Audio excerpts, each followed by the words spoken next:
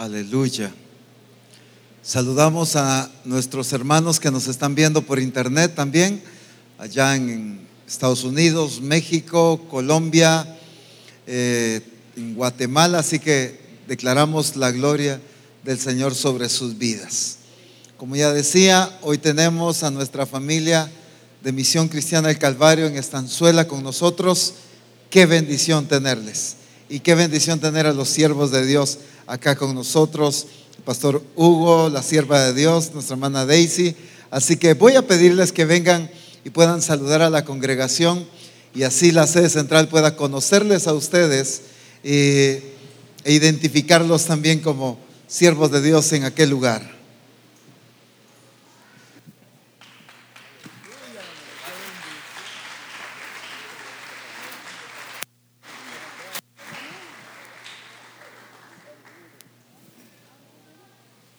Gloria a Dios, que Dios les bendiga a todos, amén. Bendiciones, para mí es un privilegio estar en esta congregación, en esta iglesia, como la sede central de Misión Cristiana El Calvario. Bendito sea el Señor. Yo creo que fue en medio de luchas y pruebas que estamos acá, pero Dios todo lo hace con un propósito. El carro que yo traía, o sea, mi camioneta o nuestra camioneta, porque no es solo mía, es nuestra, por poquito y agarra fuego. Ahí en el kilómetro 64, donde está Ferromax, el rótulo de Ferromax, pero la dejé ahí.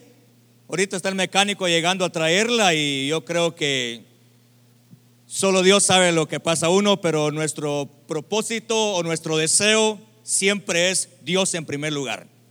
Lo material, yo sé que Dios lo va a traer, Dios lo trae, aleluya, Dios lo va a añadir, pero la palabra dice: buscad más primeramente su reino, amén. Y aquí estamos nosotros para darle la gloria al Señor. Qué lindo y qué bonito estar acá como familia, porque eso es lo que ha dicho el apóstol Abraham. Y yo me siento en casa, me siento como familia, ¿oye? Aleluya, que Dios me les bendiga, gloria a Dios. Y aquí está mi esposa, aleluya. Amén. Qué bendición de verdad poder estar aquí.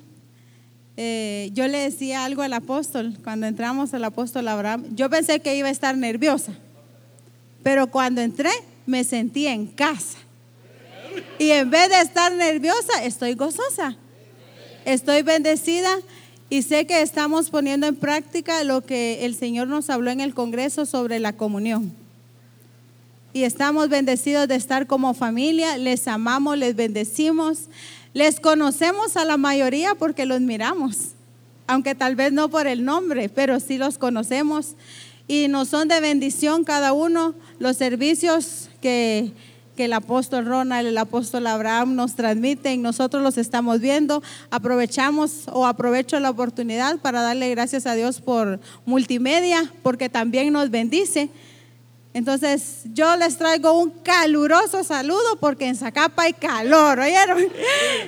Así que Dios me les bendiga, y a seguir disfrutando, porque venimos a recibir la revelación así directa. Por eso nos venimos aquí. Aleluya, Dios me les bendiga. Gloria a Dios. Aleluya, gloria a Dios. Ahora ya van a identificar en los congresos quién dice sus gloria a Dios así bien fuerte, ¿verdad? Bendito sea el nombre del Señor. Qué alegría tenerles, siervos de Dios y discípulos de allá de Estanzuela. Qué bendición tenerles. Nos bendice muchísimo, y gracias por ese ejemplo que están dando también de comunión, de obediencia a lo que el Señor ya habló. Así que nos gozamos y esperamos que al final del servicio podamos tener un bonito tiempo de comunión y de compartir con ustedes. ¿Oyeron? Sabemos y entendemos que el viaje es un poquito largo, pero queremos que no se nos vayan a ir tan rápido, sino que podamos platicar un momento ahí con ustedes y tener comunión. Amén. Bendito sea el nombre del Señor. Es que Dios es fiel y Dios es maravilloso. Y estos días hemos experimentado días de muchísima bendición, de mucha presencia del Señor en estos días de congreso. Congreso no solo en el hotel, sino en el día de comunión, en la sede central, en Reforma Apostólica aquí el lunes. Han sido días llenos de mucha presencia y manifestación de Dios y de muchísima palabra. Así que yo sé que en estos días. Vamos a seguir escuchando, porque a Dios gracias hemos estado escuchando muchos testimonios de la bendición de lo que Dios ha estado haciendo en la vida de cada uno de nosotros. Pero yo quisiera escuchar a algunos hermanos de Estanzuela que nos testifiquen de lo que Dios ha estado haciendo allá con ustedes, sea de el poder de Dios, sea de la palabra, sea lo que Dios está haciendo en medio de ustedes. Unos 2 hermanos por lo menos que nos testifiquen. Queremos que la sede central también escuche del Dios que está manifestándose allá en medio de ustedes. A ver quién nos testifica de ustedes.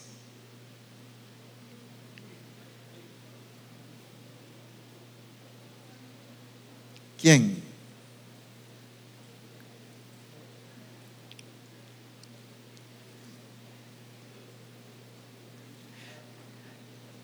Yo como que veo que los hermanos allá atrás como que quieren compartir algo, ¿verdad? ¿Quién nos comparte algo?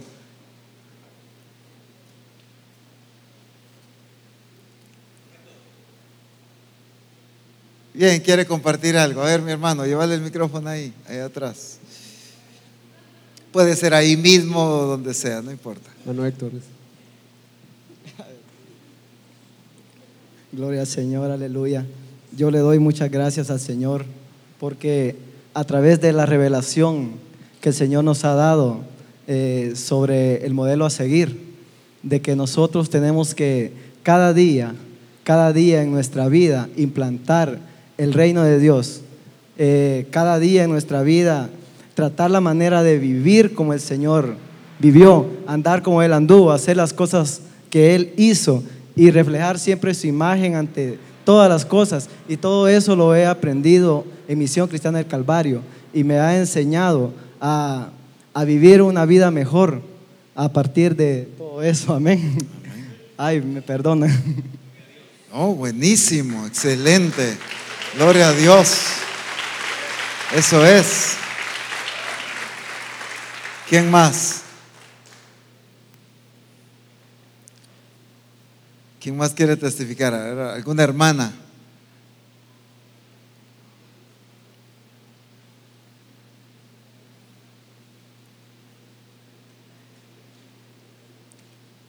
Yo creo que mi hermana de azul quiere testificar, ¿no?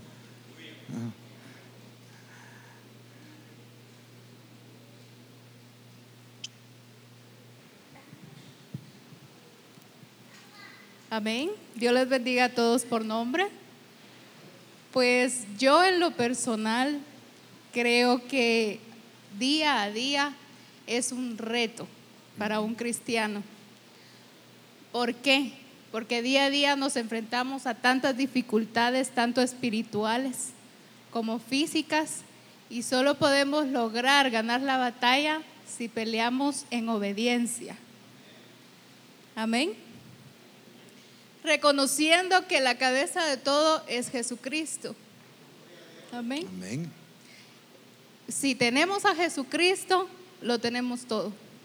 Tenemos dirección, tenemos sabiduría, entendimiento y esperanza. Y sobre todo fe, porque la fe mueve montañas. Así que yo los insto a seguir adelante. Sé que no todos tenemos una vida perfecta. Todos tenemos pruebas en el camino, pero debemos superarlos en el nombre de Jesús. Dios les bendiga a todos. Amén. Amén. Aleluya.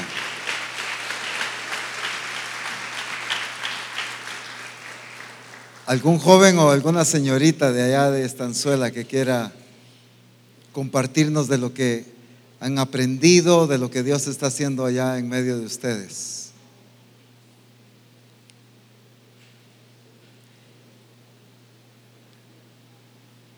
Nadie me quiere ver, todos están así.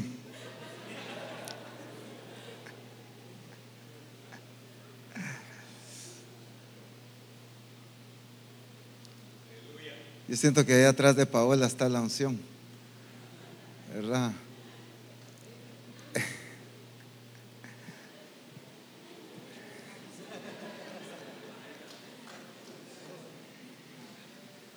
A ver, cuéntanos algo ahí.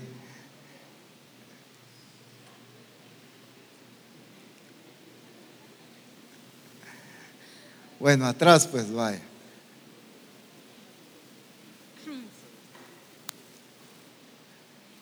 Ay, Dios. Buenos días, bendiciones a todos. En Estanzuela, gracias a Dios estamos bendecidos y estamos en victoria. Dios ha hecho cosas grandes, milagros grandes en la iglesia y yo soy uno de ellos. Déjenme decirles que Dios me ha sanado. Hace 3 años me detectaron cáncer en tiroides y Dios hizo su obra. Y con fe todo se logra.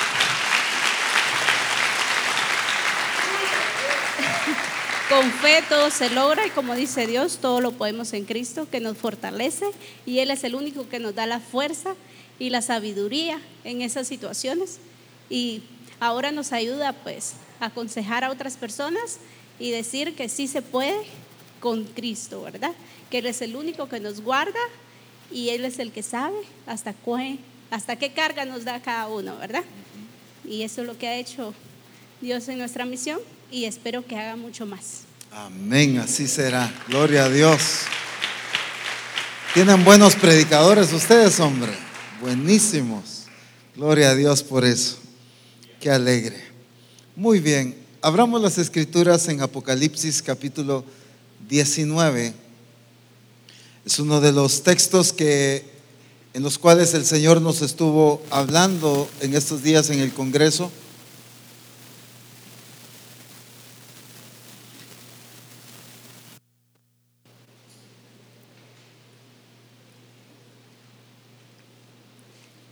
El énfasis en el Congreso era la iglesia conforme a su propósito y se estuvo hablando mucho acerca de la importancia de la preparación de la que va a ser la esposa del Cordero.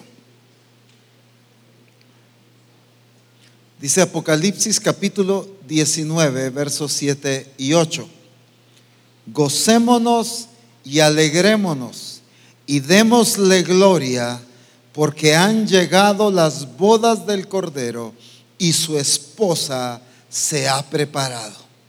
Y a ella se le ha concedido que se vista de lino fino, limpio y resplandeciente, porque el lino fino es las acciones justas de los santos. Quiero que veamos algo muy importante.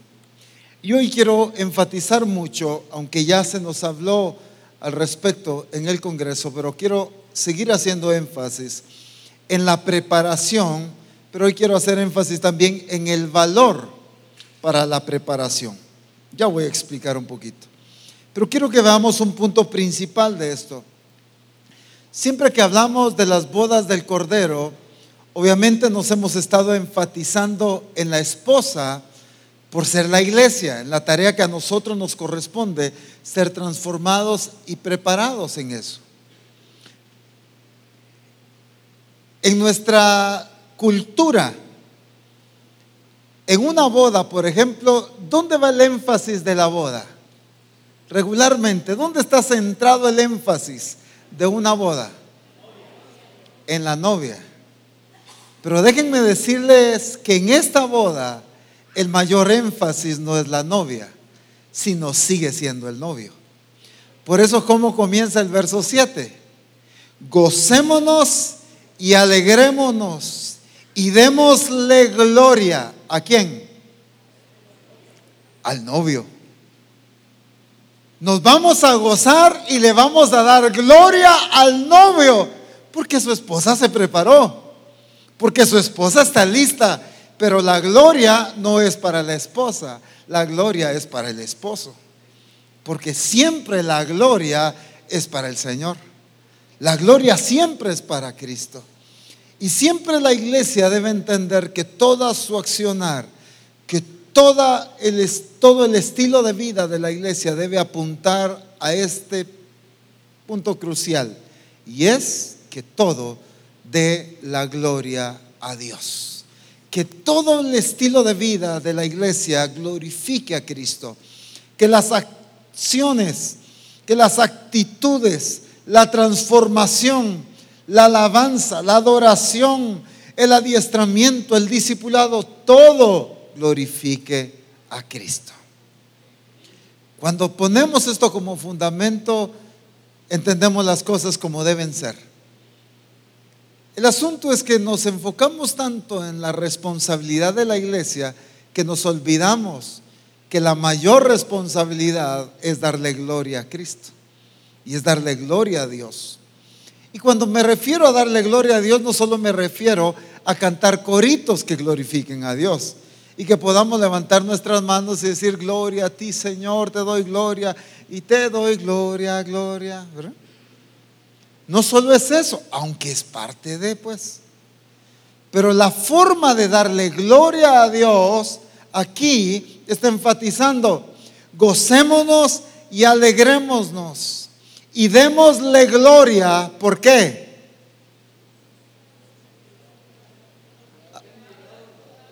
Porque han llegado las bodas del Cordero y su esposa se ha preparado. Porque ¿quién recibe la gloria de la preparación de la iglesia? Cristo. Porque ¿quién es el que está llevando a la iglesia a alcanzar la perfección? Cristo. Él se propuso presentarse a sí mismo una iglesia gloriosa. Él está determinado en perfeccionar su iglesia. Dice en Efesios capítulo 5 que se entregó a sí mismo por ella, hablando de la iglesia. ¿Para qué? Para santificarla por el lavamiento del agua, por la palabra de Dios. Él está determinado a que toda su obra y su entrega de Cristo a la iglesia es para santificar a su iglesia. Así que la gloria del proceso de transformación es para Cristo. La exaltación de todo lo que la iglesia debe hacer es para Jesucristo. Pero aquí vemos un punto importante también, y es la preparación. Gocémonos y alegrémonos y démosle gloria, porque han llegado las bodas del Cordero y su esposa se ha preparado. Ahora, cuando hablamos de preparación, debemos enfatizar el valor que mueve la preparación. Por ejemplo, cuando usted dice a su familia, y lo voy a decir así muy chapín, oye, miren mucha, alistémonos, nos vamos a ir a comer unos chucos, ¿verdad? Perdonen los hermanos ahí en el extranjero, pero aquí en Guatemala son unos panes muy conocidos por todos lados, los chucos, ¿verdad? Y vamos a comernos unos chucos allá a la calle. ¿Cómo se prepara usted para eso? Usted no se prepara, usted sale como está. Pero le dicen, por ejemplo: mira, hoy fuiste invitado a una cena de gala y va a venir el rey ¿de qué? De Inglaterra. Pues la reina, pues, ¿verdad? La reina de Inglaterra. ¿Usted cómo se prepara para esa reunión?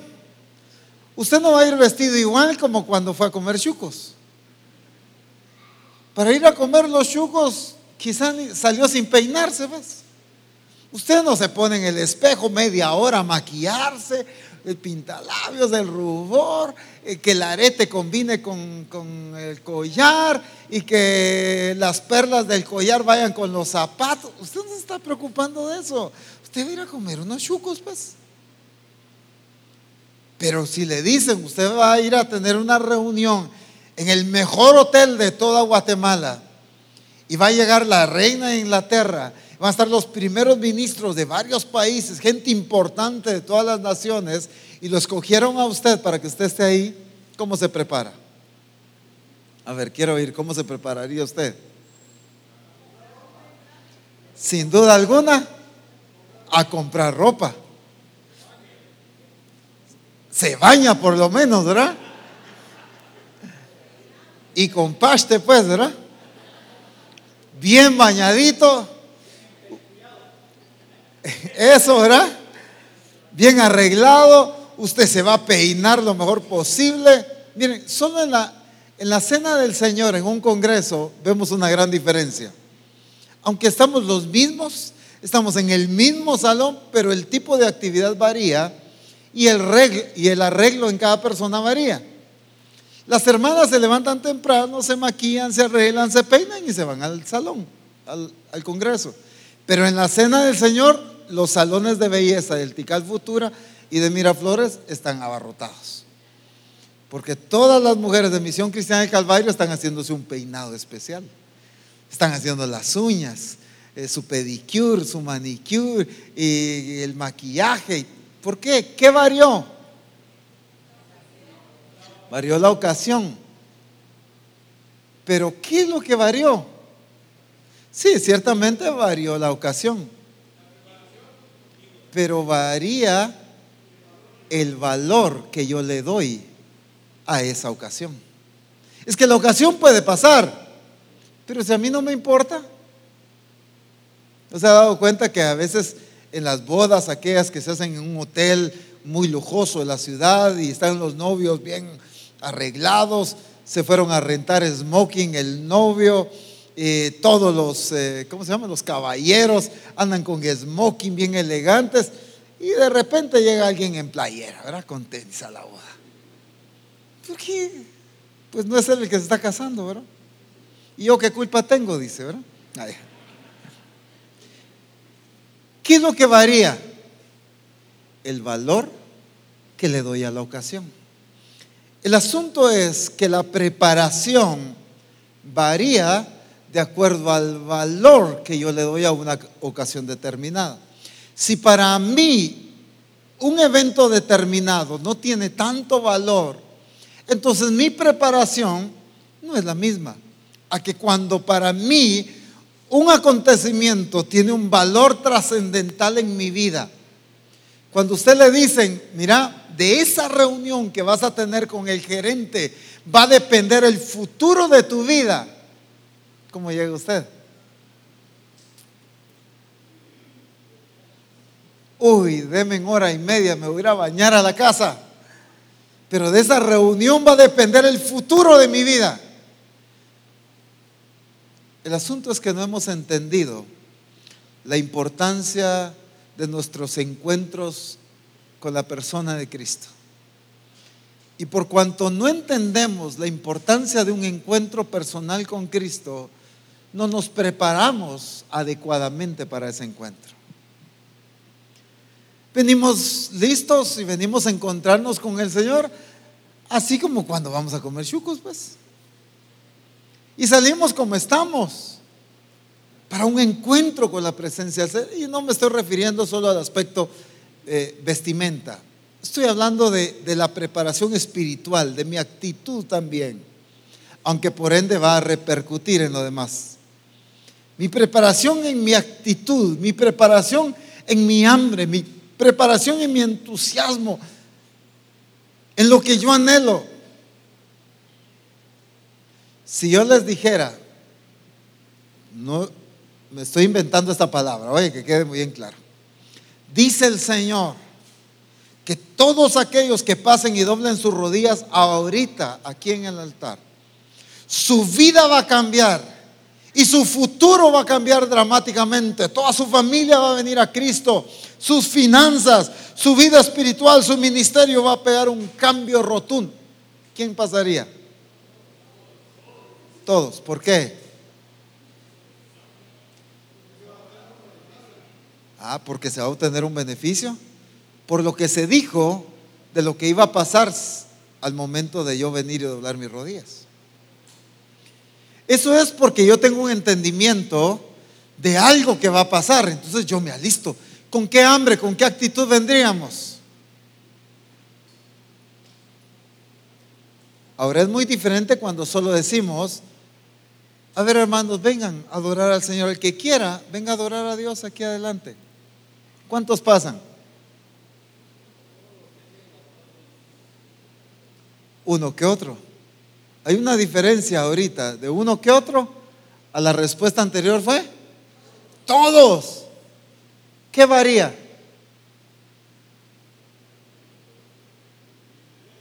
El interés. Pero el problema es que no hemos entendido que aunque haya una profecía, vengan ahora y esto y esto y esto va a pasar en tu vida, todo aquel que pase. ¿Con quién me voy a encontrar ahí? ¿Por qué voy a recibir todos estos beneficios? ¿Qué pasa en mi vida ahí? Yo paso adelante, ¿por qué? ¿Con quién me encuentro?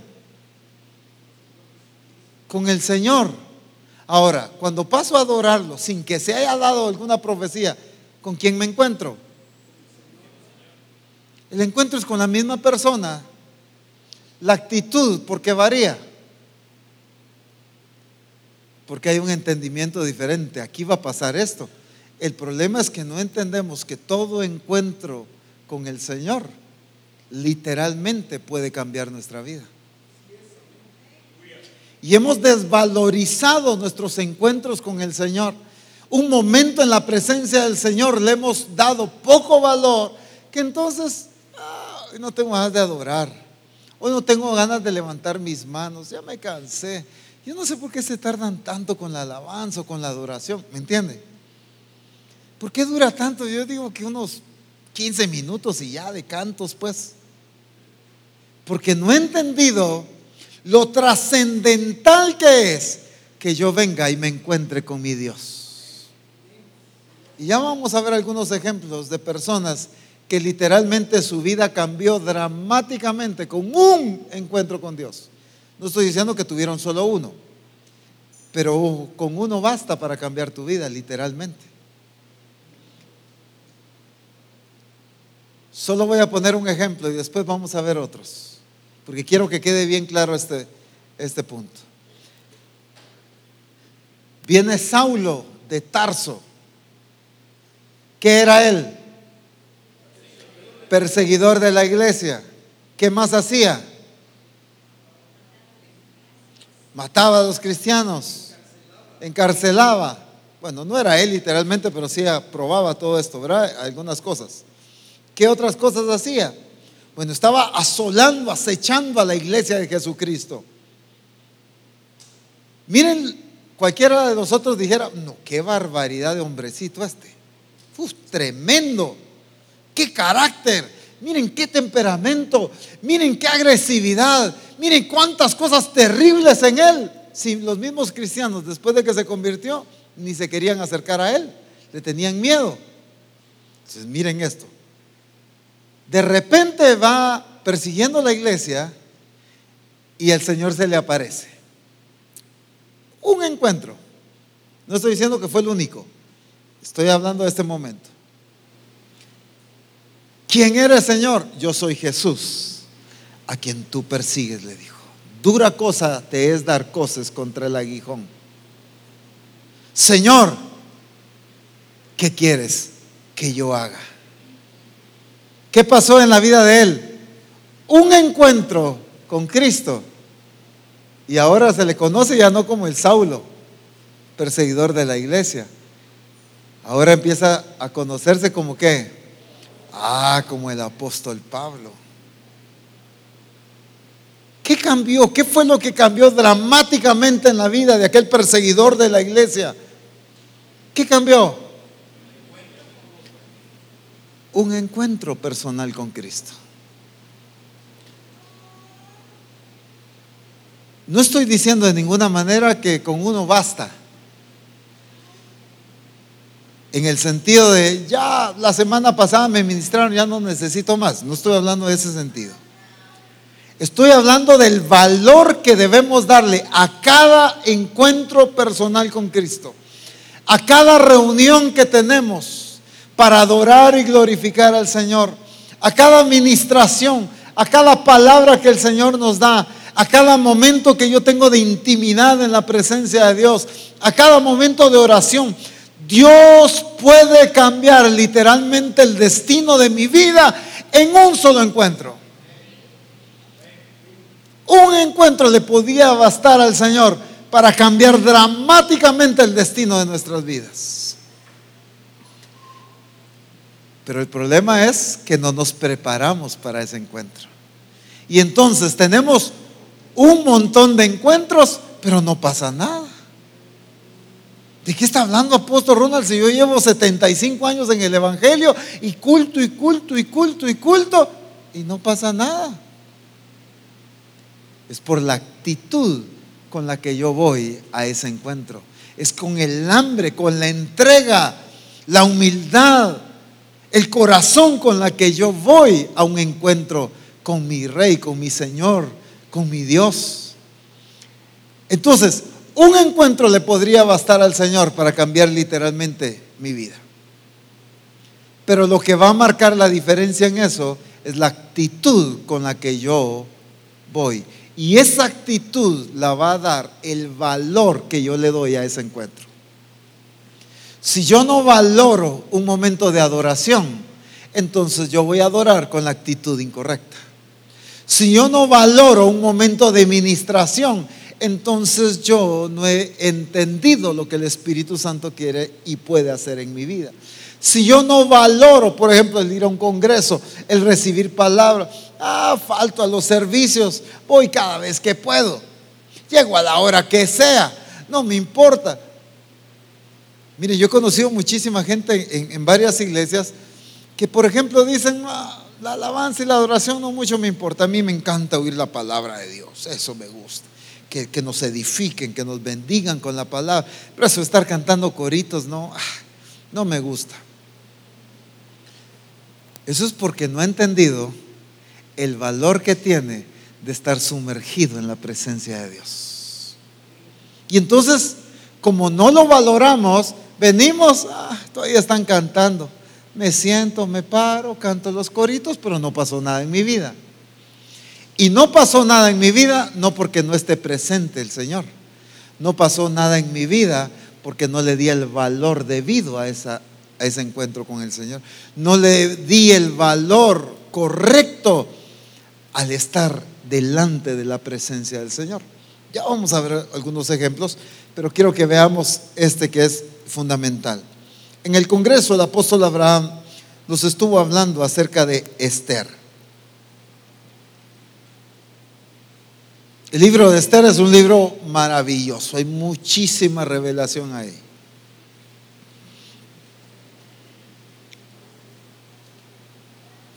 Voy a resumir un poquito para no leer prácticamente 2 capítulos. Está Asuero, que era el rey, voy a decir así, el rey que gobernaba literalmente o casi el mundo entero en ese entonces. Era rey y tenía su autoridad, gobierno y autoridad por todos lados. Era un gobierno, era una riqueza impresionante. Y hizo un banquete para mostrar él, dice, el brillo y la magnificencia de su poder y de su gloria, de su reino, dice. El banquete duró, si no estoy mal, 180 días. Un banquete de 180 días donde día a día eran riquezas, era comida en abundancia, eran regalos, era de todo, solo para mostrar él cuán rico y poderoso era.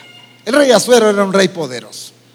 Y de repente uno de estos días, estoy resumiendo el capítulo 1, uno de estos días dice que él estaba muy alegre por lo que estaba bebiendo y de repente mandó a llamar a su esposa, la reina Vasti.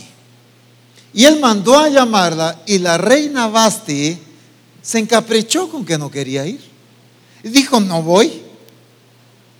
El rey la está mandando a llamar y la reina Vasti no quiere acudir al llamado del rey. Entonces sucede algo muy importante. Estos versículos sí quiero leerlos. Verso 11, estoy capítulo 1, verso 11.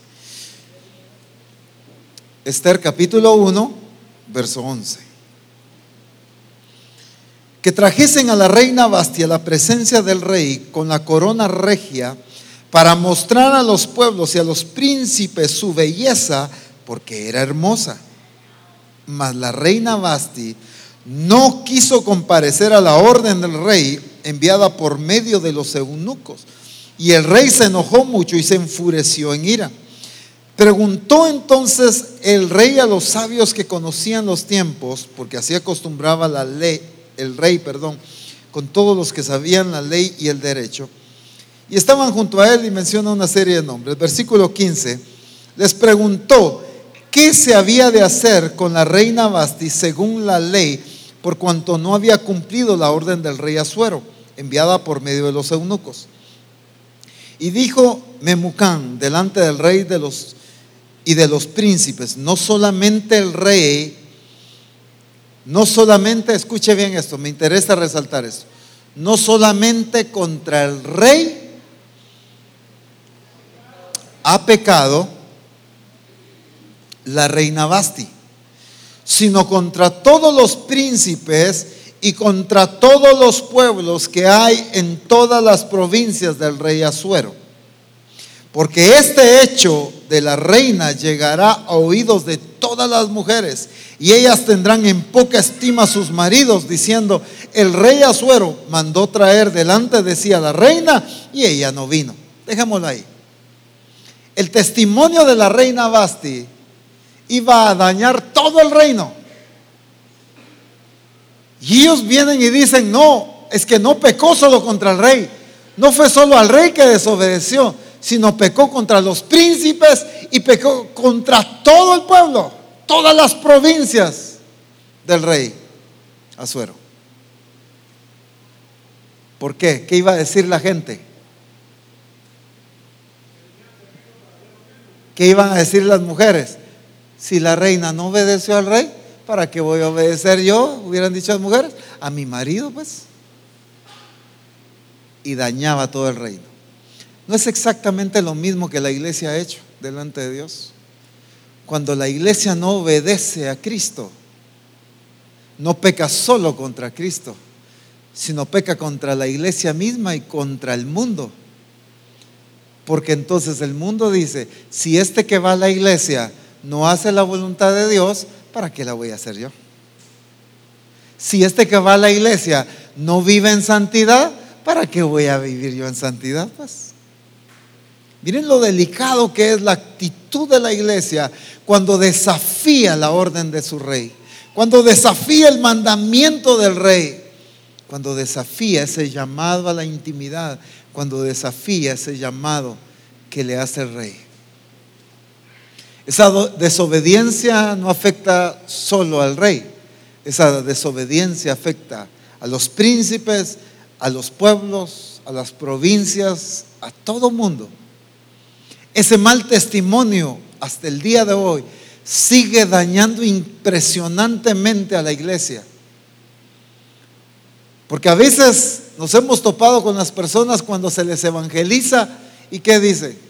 Ay, no, ya no quiero saber nada del Señor. Porque mire, fulano de tal, lo que anda haciendo. Mengano, mire, hasta privilegios, dicen en algunos lados, tiene en la iglesia y mire cómo vive. Oh, miren, tal iglesia hasta lo ponen a predicar y mire, es un pecador, pero a morir. Y entonces no pecó solo contra Dios, pecó contra la iglesia misma, pecó contra el mundo entero. ¿Por qué? Porque ese mal testimonio de la iglesia muchas veces está sirviendo de herramienta para que el mundo también quiera desobedecer a Dios. La desobediencia de la iglesia lleva al mundo a justificar su desobediencia. Y ese es el problema. Cuando la desobediencia de la iglesia lleva a la gente del mundo a justificar su desobediencia ante Dios. Pero si los cristianos no hacen caso, ¿para qué nosotros pues? ¿No es cierto que así dice el mundo? ¿De quién es el pecado? ¿De quién es la culpa? De la iglesia misma. Ahora, veamos ahora ya el capítulo 2.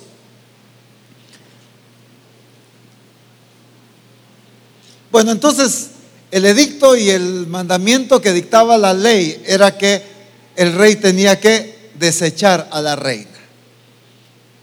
Entonces dice el capítulo 2, verso 1: pasadas estas cosas, sosegada ya la ira del rey Asuero, se acordó de Vasti y de lo que había hecho y de la sentencia contra ella.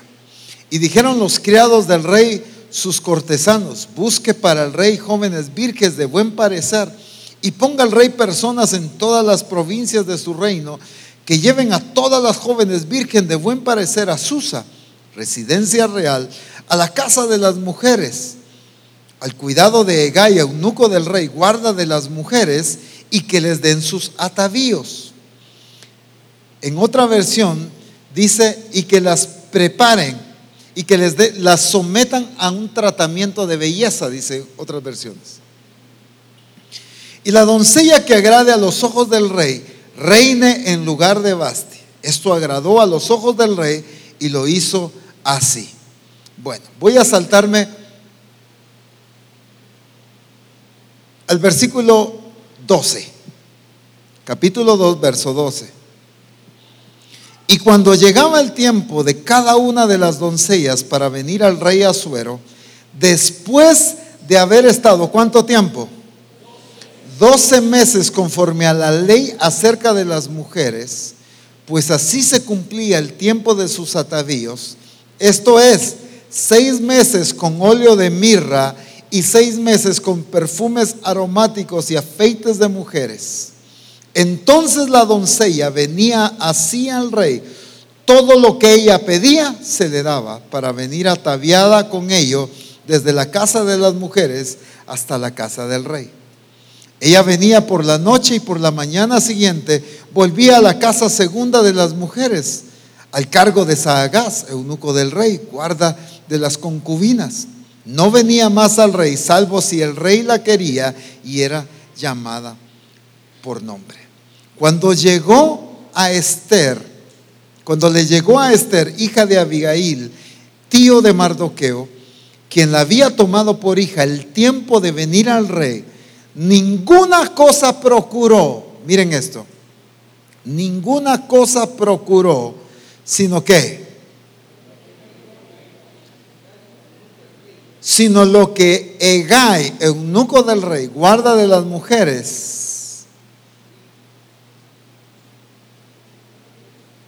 ninguna cosa procuró, sino lo que dijo, Hegai, eunuco del rey, guarda de las mujeres. Y ganaba Esther el favor de todos los que la veían.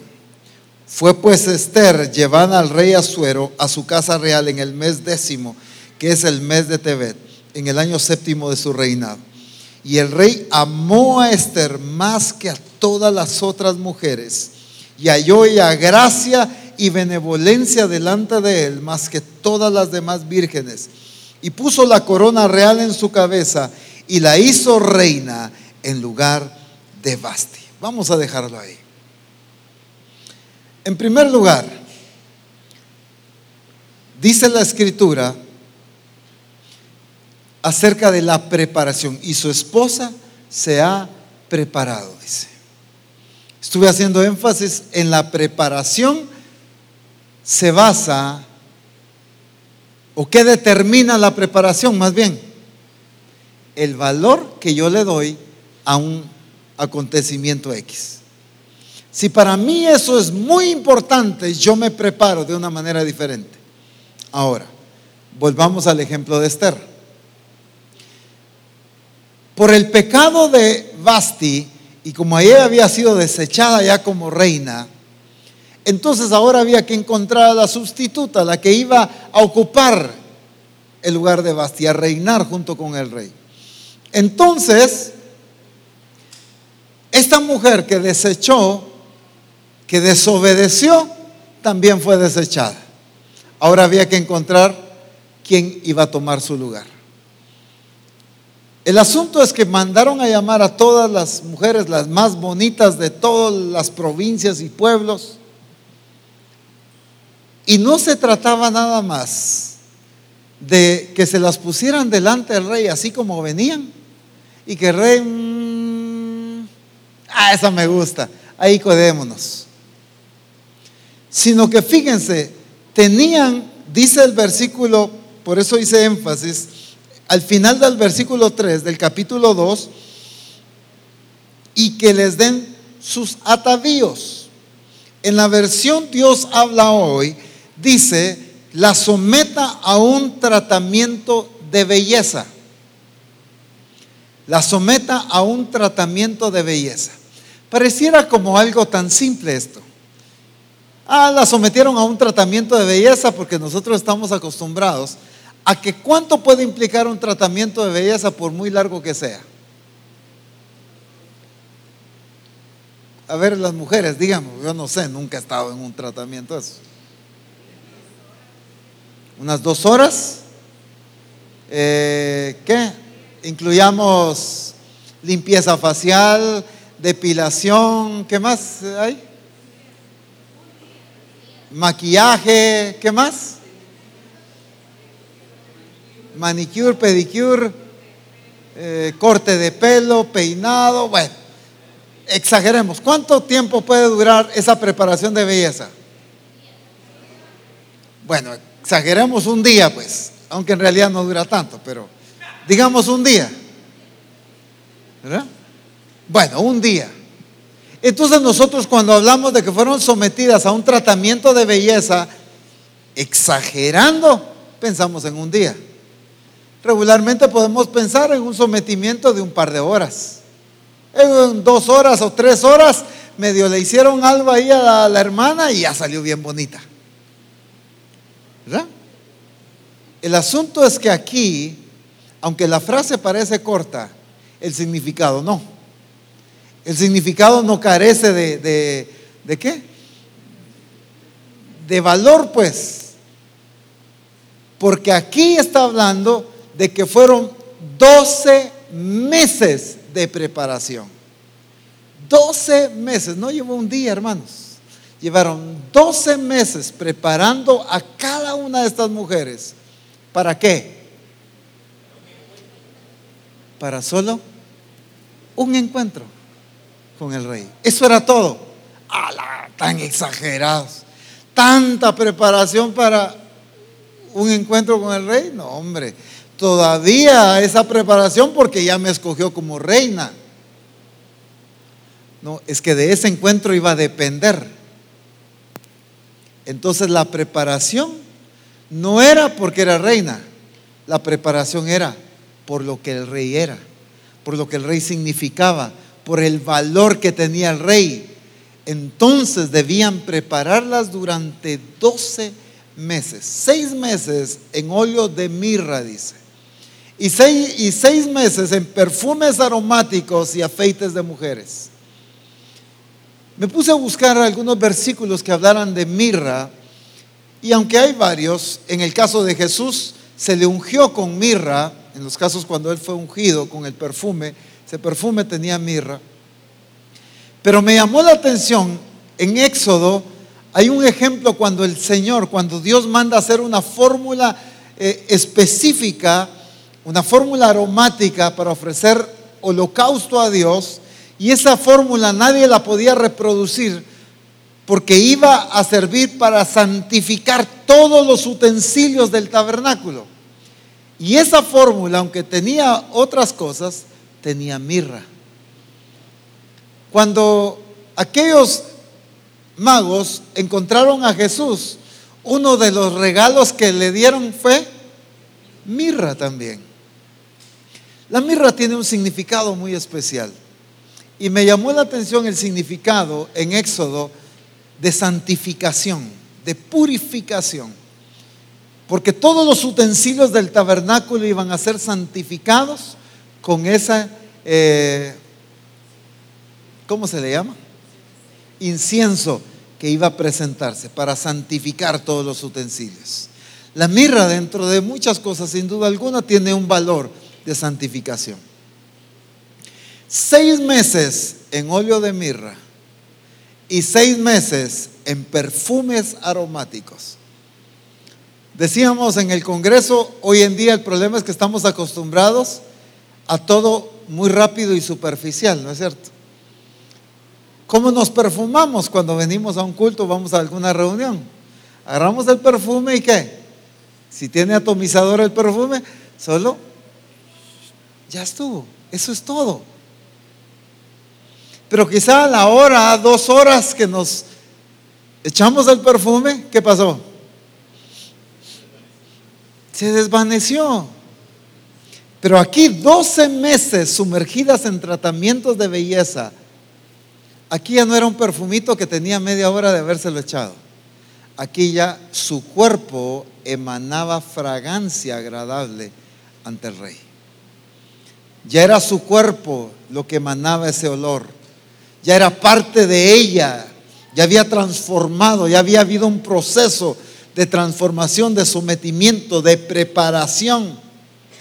Pero miren, estoy haciendo mucho énfasis en la preparación porque debemos valorar, así como esta gente valoraba una sola noche con el rey, un solo encuentro con el rey, la iglesia tiene que aprender a valorar los momentos en la presencia de Dios.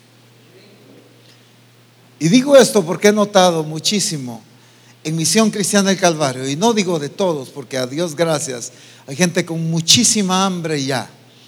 Dios está despertando mucha hambre, sed y deseo de adorar a Dios, de sumergirse en la presencia de Dios. Ya vamos a los diferentes congresos y encontramos gente con una entrega muy preciosa de adoración. Pero aún encontramos que la gloria de Dios puede estarse moviendo en un determinado lugar, y hay gente así.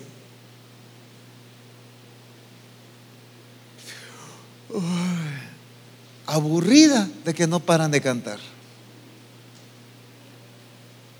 ¿Que a qué hora se termina el momento de alabanza? Eso es porque no saben el valor que tiene de disfrutar y de sumergirse en la presencia de Dios. Lo que literalmente puede cambiar nuestra vida con un momento que estemos sumergidos en la gloria de Dios. Por eso tenemos que aprender a valorar la presencia de Dios.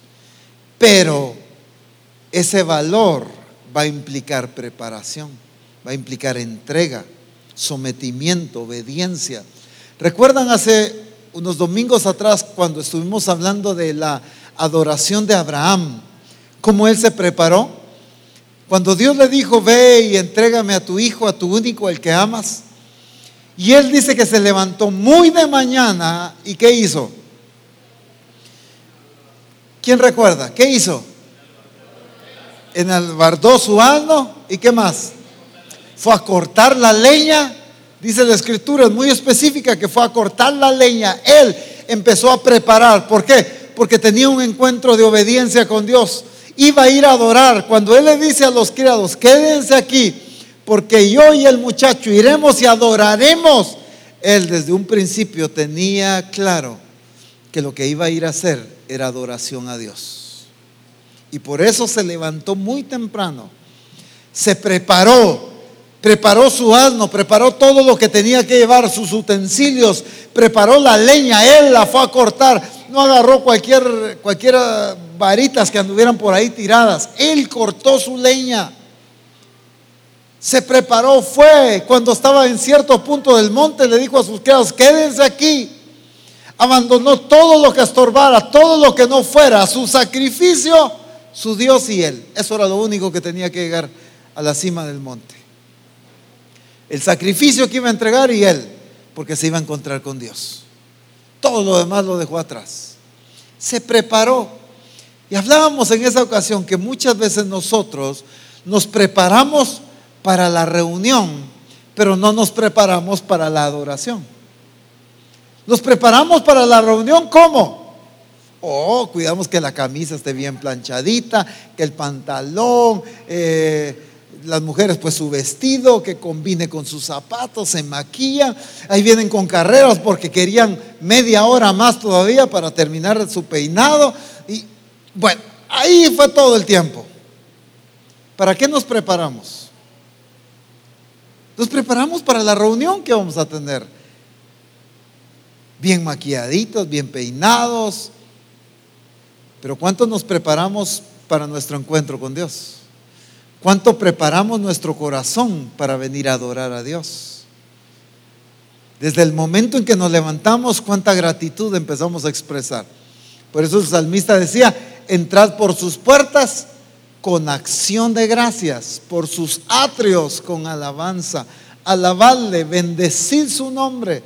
No es cuando estén en el templo, denle acción de gracias, sino es entrad por sus puertas con acción de gracias, porque es una actitud de traer adoración, es una actitud de venir en adoración, no una actitud de solamente venir a adorar,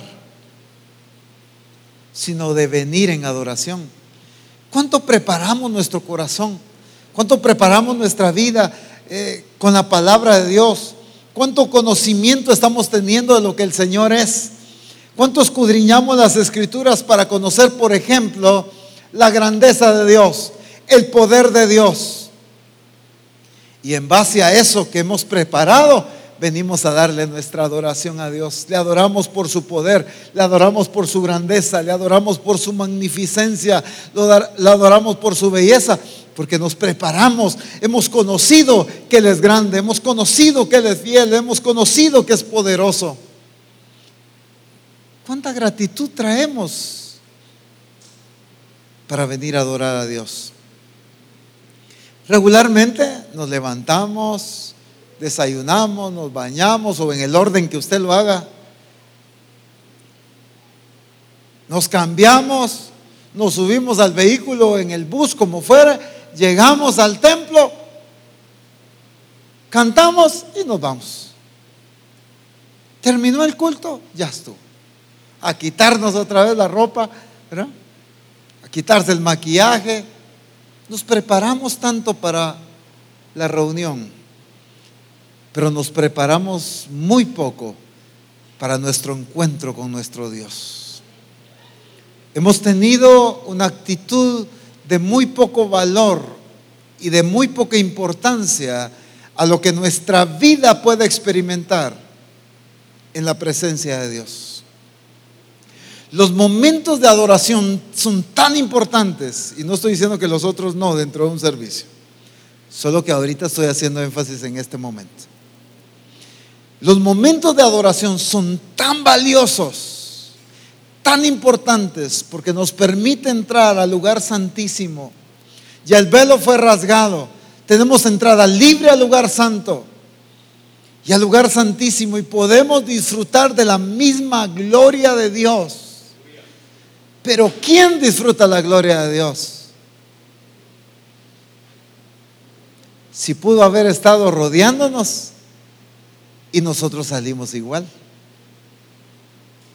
La diferencia es mi actitud y el valor que le doy a la presencia de Dios.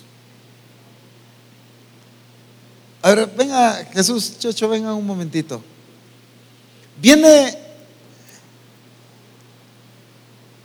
Voy a mencionar otro ejemplo. Aquí arriba, por favor. Solo menciono la cita, Marcos capítulo 5, a partir del verso 24. Jesús va camino a orar por la hija de Jairo. Y en ese transcurrir, dice que la multitud, ¿ya lo encontraron? ¿Qué dice ahí? La multitud que hacía con Jesús.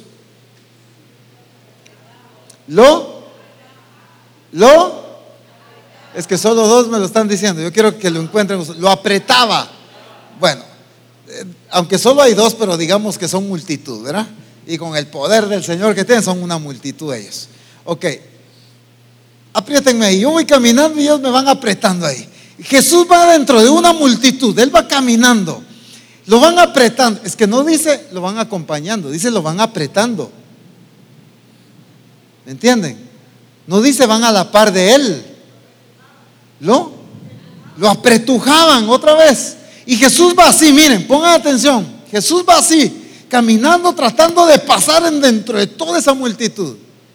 Y de repente viene una mujer por detrás y toca el borde de su manto. Esa mujer que toca el borde de su manto fue sana en ese momento. Tenía 12 años de padecer flujo de sangre. 12 años. Esta mujer había gastado todo su dinero en médicos. Y en vez de mejorar, le iba peor, dice la Escritura. Y esta mujer solo toca el borde del manto de Jesús. Inmediatamente, dice la Escritura, que fue sana. Y entonces, vuelvan otra vez, escúchenme, miren esto. Mientras lo están apretando, Jesús se voltea y dice: ¿quién me tocó? Y entonces los mismos discípulos le dicen, léanlo ahí: Señor, ¿cómo estás preguntando quién te tocó si todo el mundo qué? ¿Cómo te traen? ¿Cómo? Te oprimen por todos lados, dice esa versión. Y entonces Jesús está preguntando: ¿quién me tocó? ¿Qué tan lógico sonaba eso? Pues para los discípulos nada, ¿verdad? Pero Jesús, ¿a qué se estaba refiriendo? A la mujer que había recibido poder.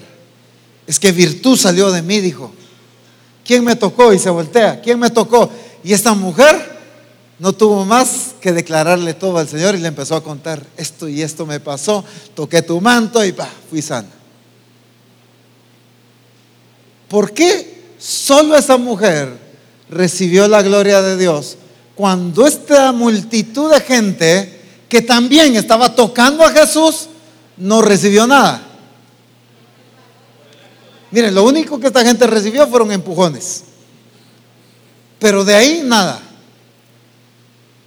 ¿Cuál fue la diferencia? El valor. El valor que para la mujer tenía tocar, aunque sea el borde de su vestidura.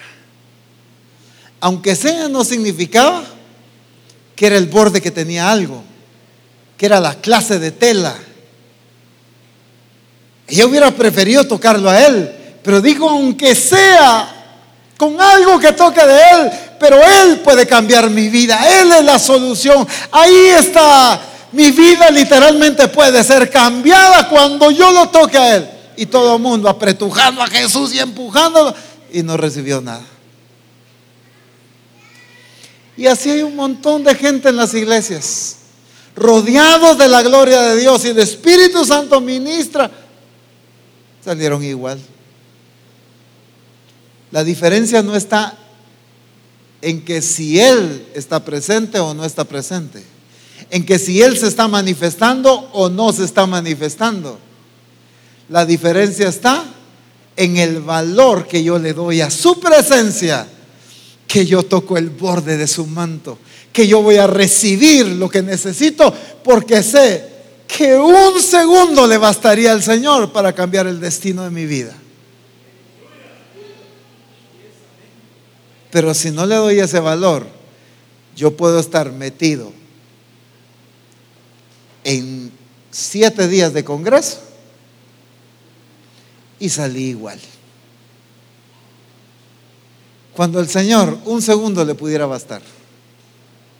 No digamos 5 minutos, 15 minutos, media hora, 2 horas, 3 horas metido en su presencia. Jesús pasaba toda la noche metido en la presencia del Padre orando, porque sabía y valoraba, le daba importancia a encontrarse con el Padre. La manifestación de Dios en tu vida va a marcar la diferencia, el valor que tú le des a su presencia. Porque puedes estar rodeado, puedes estar a la par. La presencia de Dios puede estar manifestándose en un servicio, pero si tú no tienes la actitud como esa mujer: yo solo necesito tocarlo, con que yo lo toque mi vida va a cambiar. Esa era la actitud, esa era la mentalidad. Ella no le importó ir a una multitud, ella tuvo que hacerse paso. No sé si ella tuvo que empujar, si ella tuvo que meterse dentro de las piernas, no sé qué hizo la mujer, pero ella sabía que la solución, que el destino de su vida dependía de esa persona que iba ahí. Déjame decirte, esa misma persona que iba ahí es la misma persona que siempre se manifiesta en nuestros servicios, que siempre está presente en nuestros servicios. El problema es que un montón salimos, que estuvimos a la par del Señor aquí, pero salimos igual, sin recibir la gloria de Dios. Gracias. La diferencia lo hizo la actitud y el valor que esta mujer tenía para la presencia de Dios. Miren, un saqueo, por ejemplo, eso está en Lucas capítulo 19 a partir del verso 1. Solo lo menciono rápido para no detenernos, aunque me hubiera encantado leer cada una de estas porciones. Lucas capítulo 19 a partir del verso 1.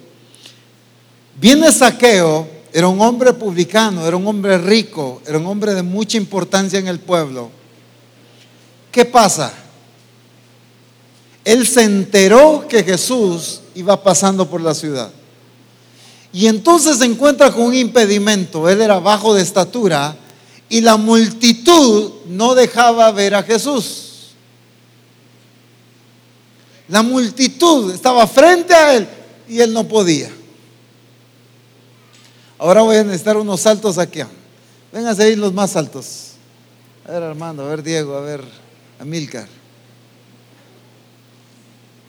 Ya se nos fue Carlos, hombre, hubiera estado bueno aquí Carlos de Joaquín. Póngase aquí un momentito. Imagínense que yo esté predicando así. Hermanos, que les bendiga. Yo no miro a nadie. Y el problema es, aquí hay tres. Imagínense a una multitud. Y Saqueo, como era chaparrito, ¿verdad? Saqueo no podía ver a Jesús y él quería ver a Jesús. Pero miren, no se quedó así y dijo, bueno, pues si el Señor quiere que yo lo vea, pues que se meta, ¿verdad? Que me llame. Si es la voluntad de Dios, que me venga a buscar. Si es la voluntad de Dios, que mire cómo me encuentra. Yo aquí estoy, yo tengo hambre, yo tengo deseo. Mi corazón, Él sabe que yo anhelo conocer. Él no se quedó así. Él enfrentó un problema, pero él encontró la solución. ¿Por qué? ¿Qué lo hizo ser creativo?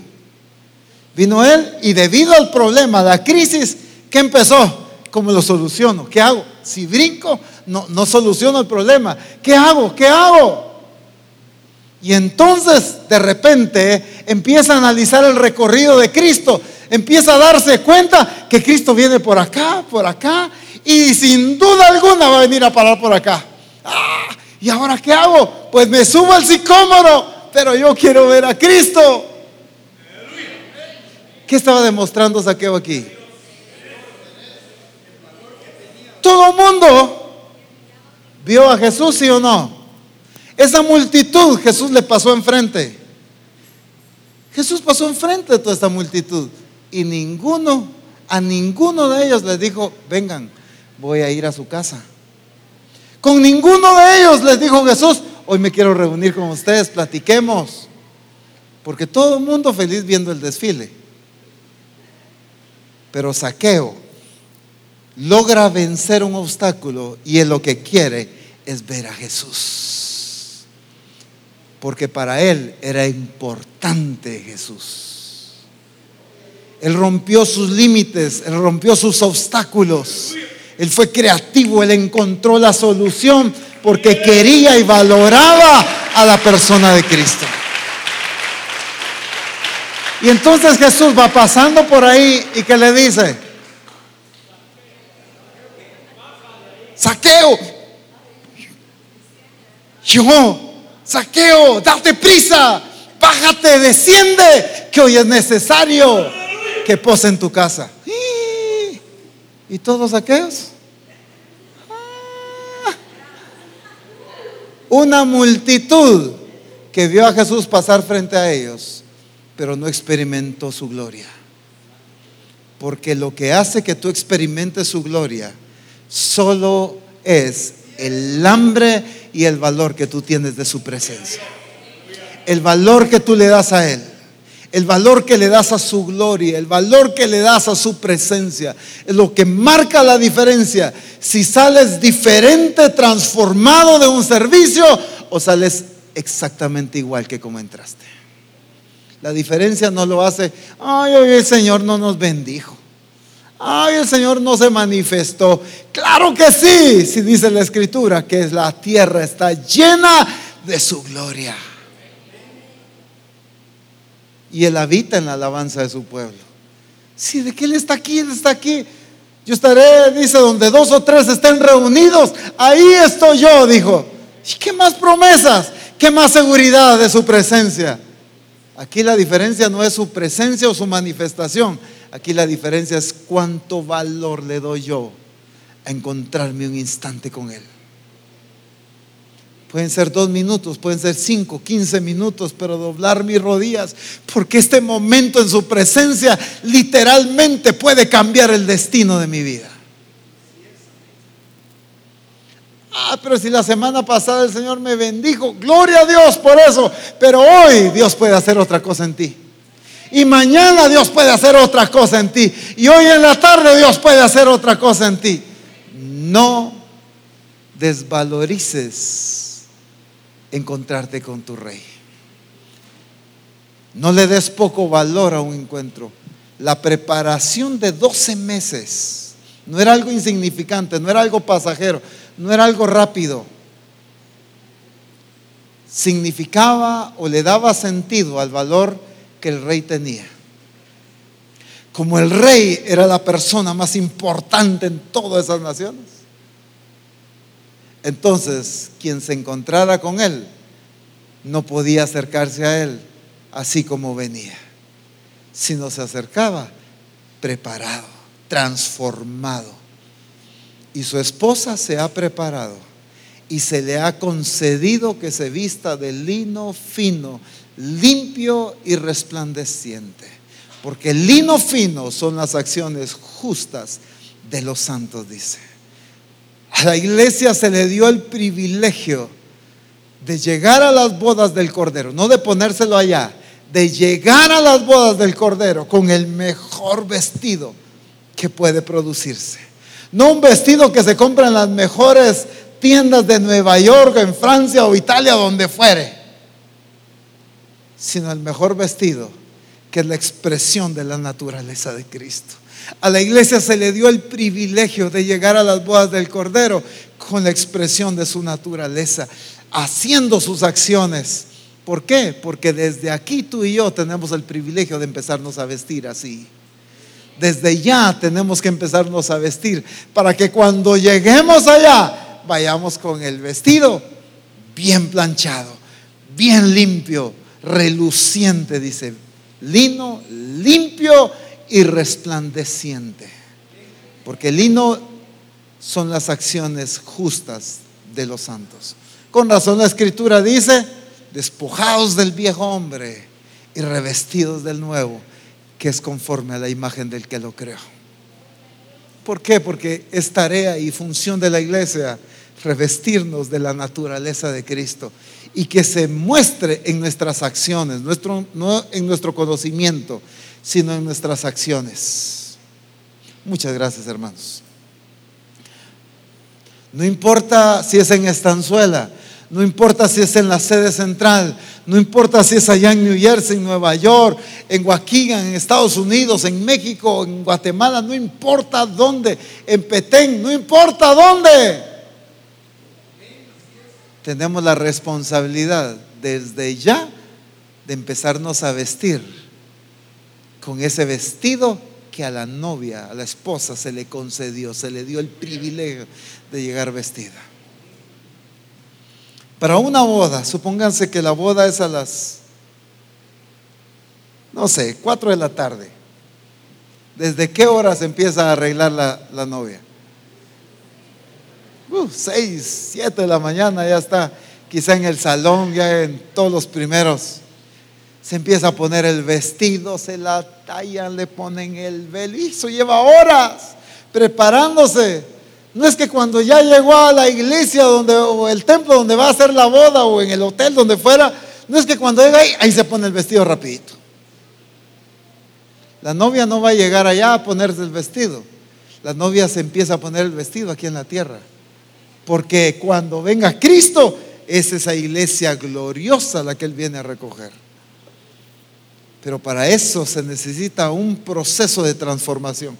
Por eso decía, suena fácil decir un tratamiento de belleza. Suena rápido, ¿verdad? Un tratamiento de belleza ya es fácil.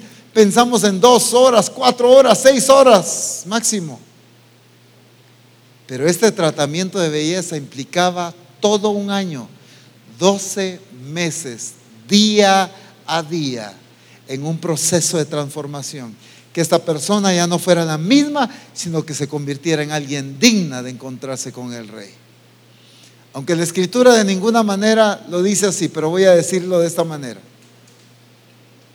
Esther se convirtió de una campesina a la esposa del rey, de una plebeya a la reina de todo ese reino.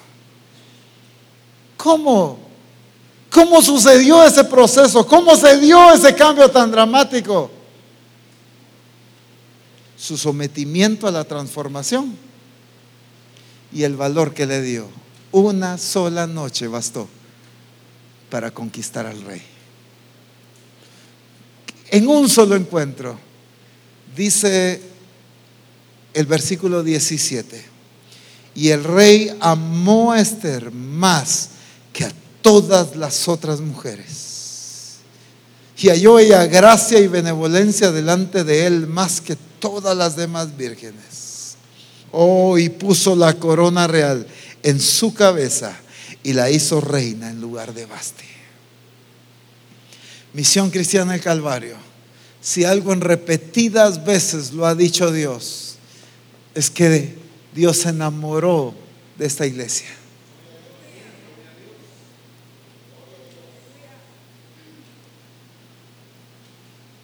El profeta Mario Méndez nos decía algo que el Señor le dijo, solo que ya en versión Mario Méndez, con el término de él. Y el Señor le dijo, estoy explicando que con términos de él, ¿ok? Y el Señor le dijo, de esa patoja me enamoré yo, le dijo. Está hablando de ti, está hablando de mí. Él se determinó a amarnos, pero se necesita una iglesia que valore encontrarse con su rey, que valore, le dé el sentido y el valor apropiado encontrarse con su Dios. Un momento de adoración, un cántico, un momento de cántico nuevo, un momento de ministración, un momento de venir al altar, un momento de intimidad a solas en tu habitación. No importa, démosle el valor debido a esos momentos, porque literalmente nuestra vida puede cambiar con un solo encuentro con Dios.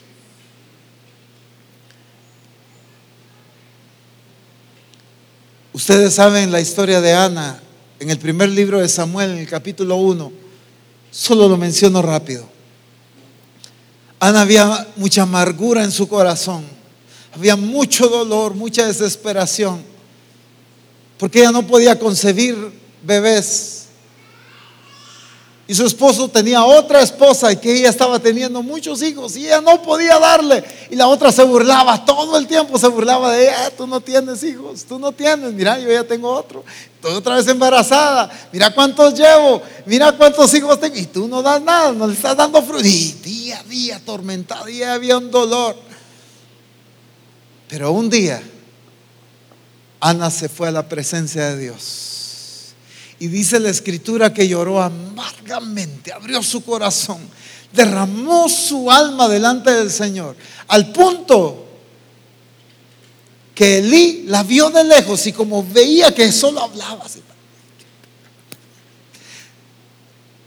Y Elí dijo, esta está borracha, hombre. Y le llega, ya, digiere tu vino, ya, hombre, que te pase la borrachera. No, mi Señor le dijo, yo no estoy borracha, es que he derramado mi alma delante del Señor. Y abrió su corazón y se sumerge en la gloria de Dios. Y dice en el versículo 18, y ella dijo, hallé tu sierva gracia delante de tus ojos. Y se fue la mujer por su camino y comió. Y escuche bien, y no estuvo más triste. La tristeza, la congoja y el dolor jamás volvieron a la vida de Ana por un encuentro con Dios, por un momento en la intimidad con Dios. A Ana le bastó un solo instante para que literalmente su vida cambiara. Después nace Samuel. Miren, esperó, pero miren qué hijo que Dios le dio. Un profeta tremendo, un gran siervo de Dios. Dice la Escritura que Dios nunca dejó que ninguna de las palabras que Samuel dijo cayeran a tierra. Toda profecía que Samuel dictó y dijo se cumplió a perfección. ¡Qué generación! Uy, cómo la honró Dios. Pero ¿dónde cambió dramáticamente su vida? ¿Dónde cambió? En la presencia de Dios. Ahí cambió su vida. Tú has estado esperando que tu vida cambie, pero te has olvidado que el lugar perfecto para que tu vida cambie es en la presencia de Dios. Has esperado que sencillamente amanezcas diferente y has estado esperando que las circunstancias en tu vida dejen de ser, que los problemas desaparezcan, que las crisis, que tu dolor, que tu enfermedad, que tu angustia, que todas esas raíces de amargura que quizá hay en nuestro corazón desaparezcan de un día para otro, cuando nos hemos olvidado que hay un solo lugar donde todo eso desaparece. Escuchen bien, porque es muy delicado lo que voy a decir, pero ya me van a entender. No es en un congreso donde desaparece, no es en un culto donde desaparece, no es en un templo donde desaparece, es en la presencia de Dios. Puede ser en un congreso, puede ser en un culto, puede ser en un seminario, puede ser en un grupo de comunión familiar, donde quiera, pero es en la presencia de Dios donde todo eso cambia. ¿Por qué estoy haciendo este énfasis? Porque yo puedo decir, pero si yo fui al congreso y no he cambiado, es que no era en el congreso, era en la presencia de Dios que se estaba manifestando en ese congreso que tu vida iba a cambiar. Entonces no es por ir al congreso, no es por ir al culto, es por sumergirme y valorar la presencia de Dios manifestada en un congreso o en un culto o en un seminario, lo que fuera. Es en la presencia de Dios donde literalmente nuestras vidas cambian. Qué tremendo que nos pueda pasar como la reina Basti. Cuando el rey la mandó a llamar, ella sencillamente dijo: no tengo ganas de ir y no voy. Y no quiero.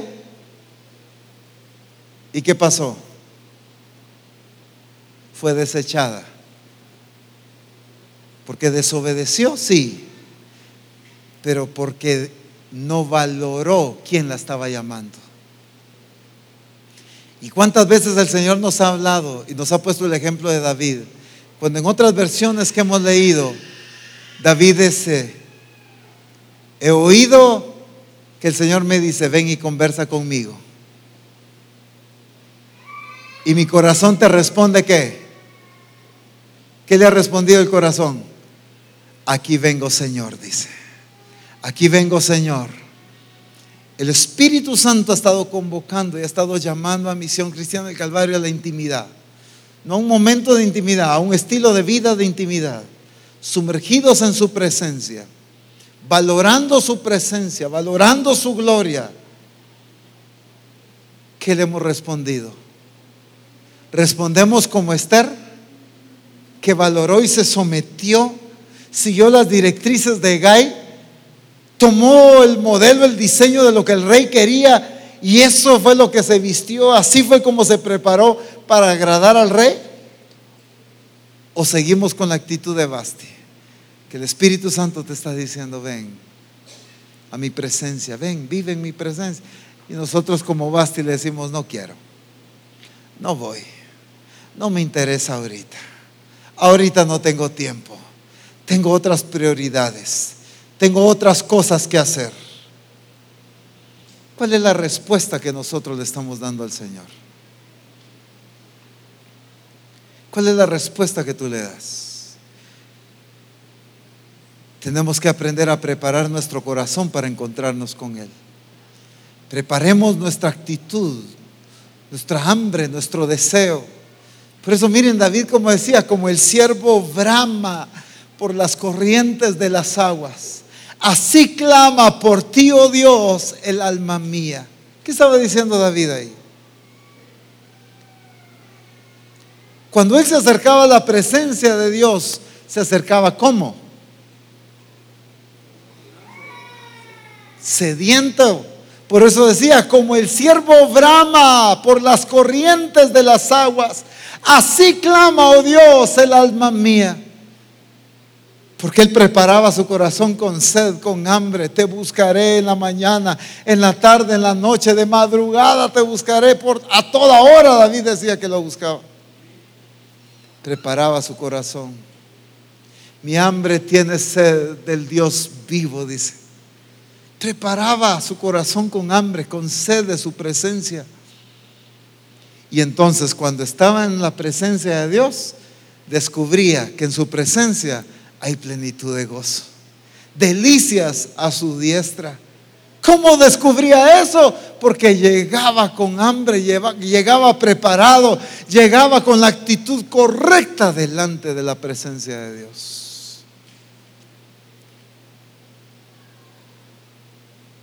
No solo para los cultos, para los congresos, para el grupo de comunión familiar, sino para esos momentos de intimidad. ¿Cómo nos preparamos para encontrarnos con Dios? Tenemos que tener la actitud correcta de venir preparados ante su presencia, disfrutar su gloria, disfrutar su manifestación, sumergirnos en su presencia. Porque quién sabe si en esos 5 minutos sumergidos en su gloria, tu vida literalmente va a cambiar. Tu familia, esa crisis que estás viviendo, esa amargura que has tenido por años, esa situación por la que has venido lidiando tanto tiempo, puede ser quitada y arrancada de tu vida. Pero como no le hemos dado el valor, venimos, nos sumergimos y salimos igual. Y venimos otra vez y salimos igual. No, tengamos la actitud de esa mujer. Si tan solo tocar el borde de su manto, seré salva, dijo. Si tan solo tocar el borde de su manto, seré salva. Ese mismo Señor es el que está hoy en medio de nosotros. Ha estado en medio de nosotros siempre. Ha estado en cada servicio, ha estado en cada congreso, ha estado en cada seminario, en cada grupo de comunión familiar. Ahí ha estado Él. Pero a partir de hoy vamos a aprender a disfrutar más de su gloria y de su presencia. Pongámonos en pie, por favor.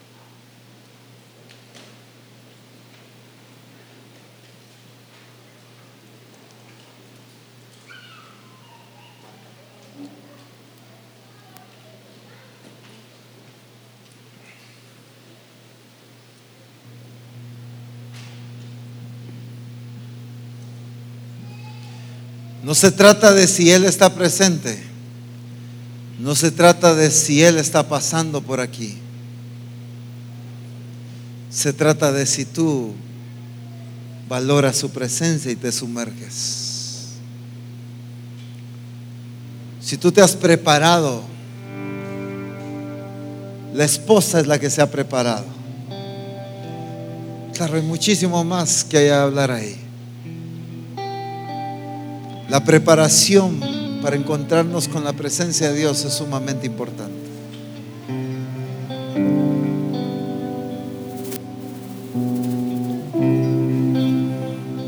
Hermana y hermano, literalmente tu vida depende de su presencia. Tu futuro depende de su gloria. De Él depende toda tu vida.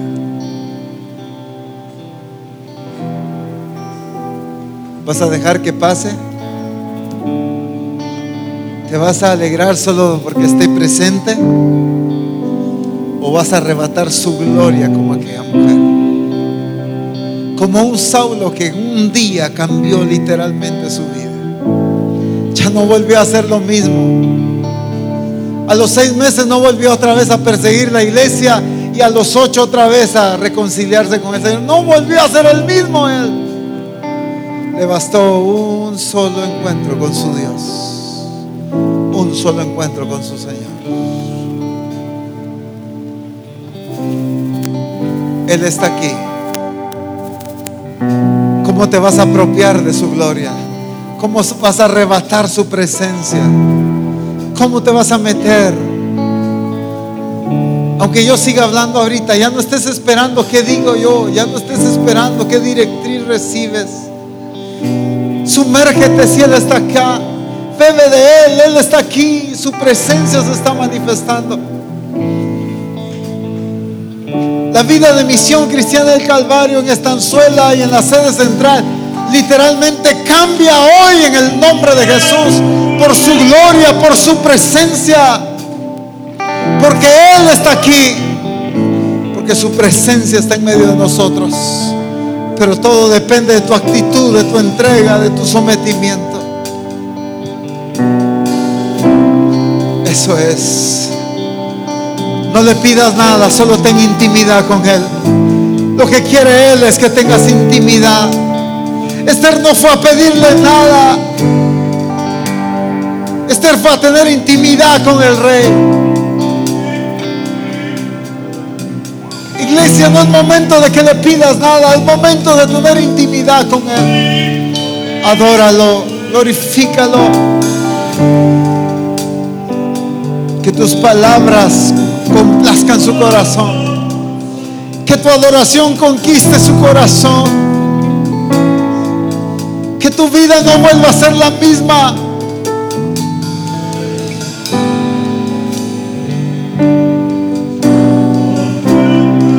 No desprecies este momento, no desvalorices este momento de su presencia. Cada momento en su presencia no lo desvalorices. Dale el valor debido.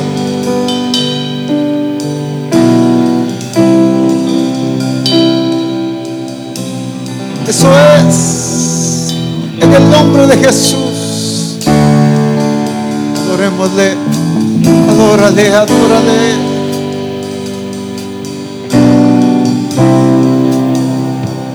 Él es glorioso, santo y maravilloso. No hay otro digno, no hay otro digno, no hay otro digno. Solamente Él. Adora su gloria, adora su poder, adora su majestad, adora su santidad, adora su fidelidad, exalta su misericordia.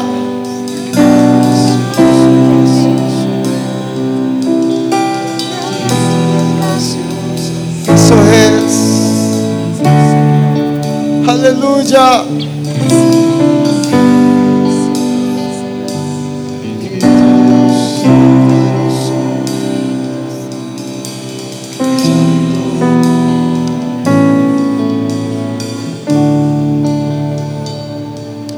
Adora su nombre.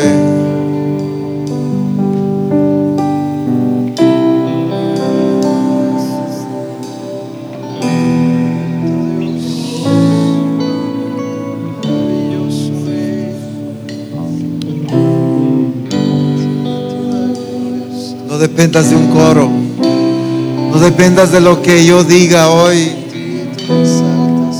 Quiero formar en ti una iglesia que no esté dependiendo de un coro, de una música, de lo que el pastor diga, que dependa de que Él está acá. De lo único que tú debes depender es de que Dios está aquí. Eso es lo que importa. No hay otra cosa importante hoy sino Él, su presencia.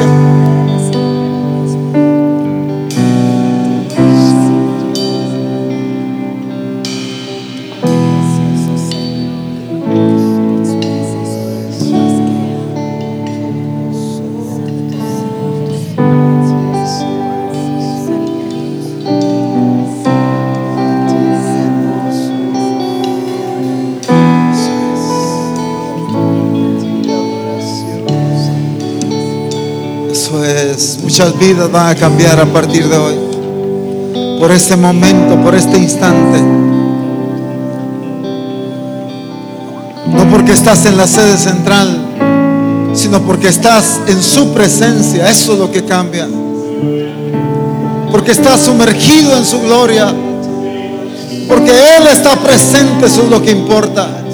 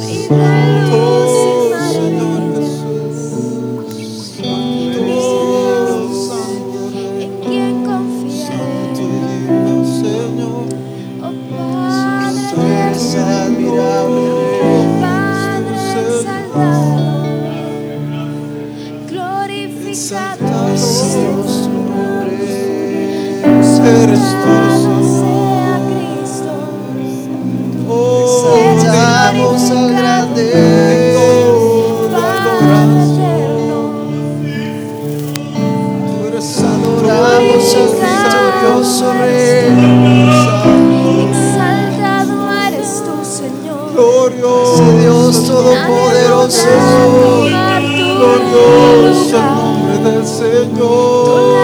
A Él sea la gloria.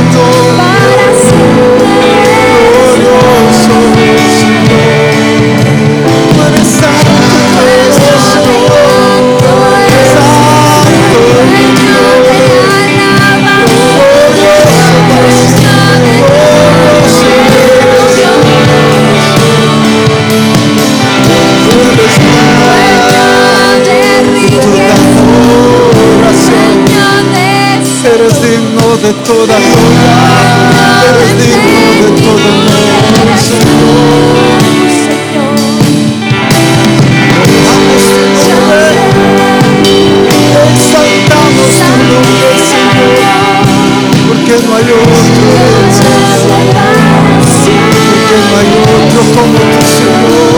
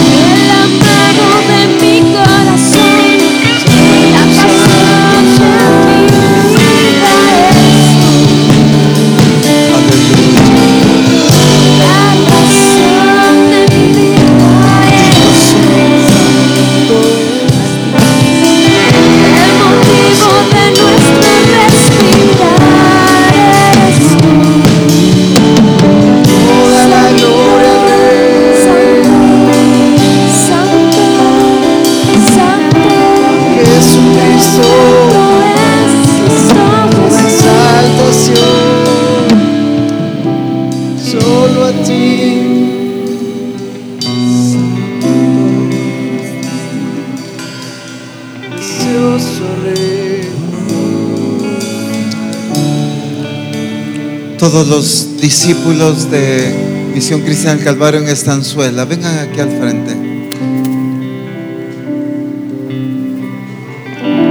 Quiero aprovechar el privilegio de que el apóstol Abraham, como autoridad de Misión Cristiana del Calvario, está hoy en medio de nosotros y que Él pueda bendecir la vida, la actitud y el hambre de ustedes. Que pueda declarar la gloria de Dios sobre cada uno de ustedes. Como familia y como hermanos, nos han demostrado mucho ustedes hoy. Como cuerpo, como iglesia, ha sido muy lindo lo que ustedes nos han demostrado a nosotros. Pero lo que ustedes le han demostrado a Dios con su actitud, eso es más glorioso todavía. Por eso voy a pedir al apóstol Abraham si puede bendecirlos, y sede central si pueden extender sus manos sobre los diferentes hermanos y siervos de Dios para que la gloria del Señor sea sobre ellos. Ya el apóstol Ronald mencionó lo importante del desafío que han provocado ustedes y los bendecimos por eso.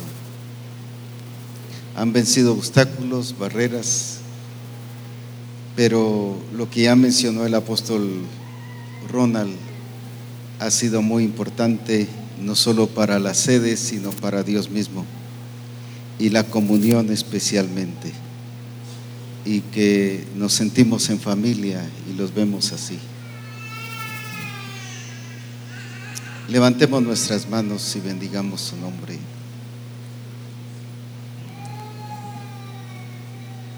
Padre, con la autoridad que tú me has dado como siervo tuyo y como apóstol de Jesucristo, y que me has puesto para edificar a Misión Cristiana el Calvario, yo bendigo a hombres y a mujeres, a niños y a niñas, de los que han venido de Estanzuela, y los bendigo con una bendición de las riquezas de Dios en los lugares celestiales en Cristo Jesús. Ellos no serán iguales a partir de hoy. Sus vidas han quedado marcadas hoy por la presencia de Jesucristo en medio de nosotros. Y declaro en el nombre de Jesucristo un crecimiento espiritual y glorioso en esta congregación, pero también una multiplicación de modelos de acuerdo al propósito y a la voluntad de Dios, y verán y serán testigos de la gloria de Dios y le darán gloria a Jesucristo por todo ello. Pero también muchos verán y se gozarán y disfrutarán de la gloria de Dios que hay en estas personas, en estos discípulos de Jesucristo, porque están listos a manifestar la presencia de Jesucristo y la gloria del Padre. Y por lo tanto son instrumentos de Dios para manifestar su gloria y para bendecir su nombre. Bendecimos a los siervos de Dios porque han sido las personas que han sido guiadas por el Espíritu para hacer esto que han hecho el día de hoy, que han dado testimonio de la importancia de la comunión y de la presencia de Dios los unos con los otros, pero también han desafiado a toda Misión Cristiana del Calvario a fortalecer la comunión los unos con los otros. Y por eso, Señor, te alabo y te bendigo, y hoy una unción poderosa sobre sus vidas. Bendecimos sus vidas, sus familias, sus negocios, sus trabajos. Bendecimos todo aquello que ellos hacen para la gloria de tu nombre. Y declaramos a esta iglesia una iglesia gloriosa y poderosa, como nunca se ha visto en ese lugar, en ese distrito, y verán la gloria de Dios de una manera súper abundante también. Por lo tanto, discípulos de Misión Cristiana del Calvario de Estanzuela, sean bendecidos en el nombre de nuestro Señor Jesucristo. Alabado sea su nombre para siempre. Alabado sea el Rey de Reyes y Señor de Señores. Aleluya. Vamos a hacer algo. Hermanos de la sede central, vengan y métanse ahí dentro de los hermanos de Estanzuela. Hermanos de la sede central, vénganse. Mezclémonos ahí y vamos a adorar al Señor juntos, como una sola familia que somos. Amén. Ya no es Estanzuela, ya no es sede, ya no es Petén. Si ustedes quieren venirse, mis amados hermanos de Petén, métanse, porque somos una familia. Gloria a Dios. Puerto Barrios también. Bueno, ya sede, ¿verdad? Vengas. No, Puerto Barrios también. Somos una familia en el nombre del Señor. Aleluya.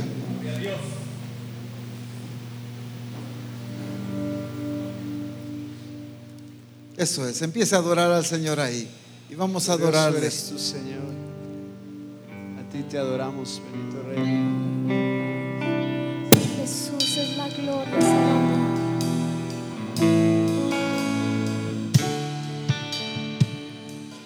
Al que está sentado en el trono, al que es y siempre será, a Jesús, Dios Todopoderoso. Eso es. Tu reino A eso ha llamado siempre el Señor a Misión Cristiana del Calvario, a una vida de unidad, a una vida de cuerpo. A eso nos ha llamado el Señor. Aleluya. Venimos a ti a adorar y a glorificar su nombre juntos. A ti sea la gloria, a ti sea la honra, a ti todo entero, hermoso Señor. En toda la tierra exaltamos tu nombre, solo tú eres digno de recibirnos. A ti sea la gloria, a ti sea la honra, a ti todo entero, hermoso Señor. En toda la tierra exaltamos tu nombre,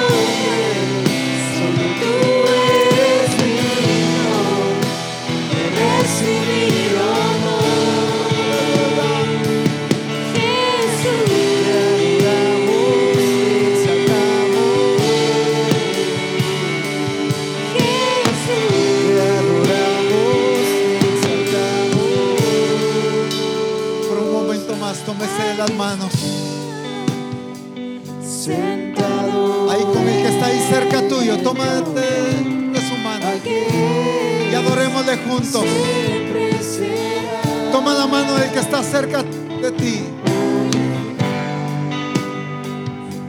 Hasta el lugar santísimo rendimos a ti adoración. Eso es, que la gloria de Dios sea sobre tu vida.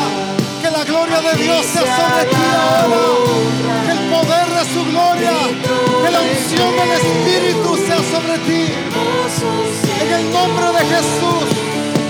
Toda la tierra, que el poder y la unción del Espíritu sea sobre tu vida. tú eres digno de recibir honor. A ti sea la gloria, a ti sea la honra, a ti todo imperio, hermoso Señor. Toda la tierra, Toda la tierra, y aquí, Señor, damos tu nombre. solo tú. Tú eres digno de recibir honor. A ti sea la gloria, a ti sea la honra, a ti todo imperio, hermoso Señor. En toda la tierra exaltamos tu nombre. Solo tú eres digno de recibir honor. A la persona que está ahí a la par tuya, a la que tienes tomada de tu mano, empieza a ministrarle la presencia de Dios, la gloria de Dios, la unción y el poder del Espíritu. Eso es. Ahí el que tienes al lado tuyo, que está tomado de ti, transmítele el poder y la unción del Espíritu. Somos un cuerpo, somos una iglesia, somos una familia, y la gloria de Dios se mueve en medio de nosotros hoy. El poder de su Espíritu te ministra y te llena hoy. En el nombre de Jesús, eso es. Que haya poder manifestado, poder y unción de Dios manifestada sobre tu vida. Recibe la gloria de Dios. No esperes solo recibir, ministra, ministra, declara ahí con autoridad. Eso es, aleluya. Glorioso es el Señor. Eso es, ministramos salud, ministramos la virtud de Cristo. Enfermedades se van en el nombre de Jesús. Todo espíritu de dolencia se va ahora. Se va la enfermedad en el nombre poderoso de Cristo. Declara libertad ahí, libertad, libertad. En el nombre de Jesús, en el nombre maravilloso de Cristo. Aleluya. Hay poder de Dios ahí manifestado. Hay poder de Dios ahí manifestado. Porque es en su nombre. Es en su nombre, es con su autoridad. O recibe tu milagro ahí. Por el poder del Señor manifestado a través de tu hermano, de tu hermana ahí. En el nombre maravilloso de Cristo Jesús. Aleluya. Aleluya. Una vez más.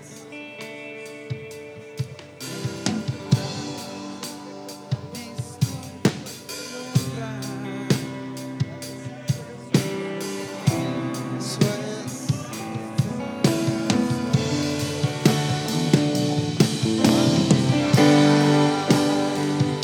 Sentado en el trono, a Él es toda la gloria.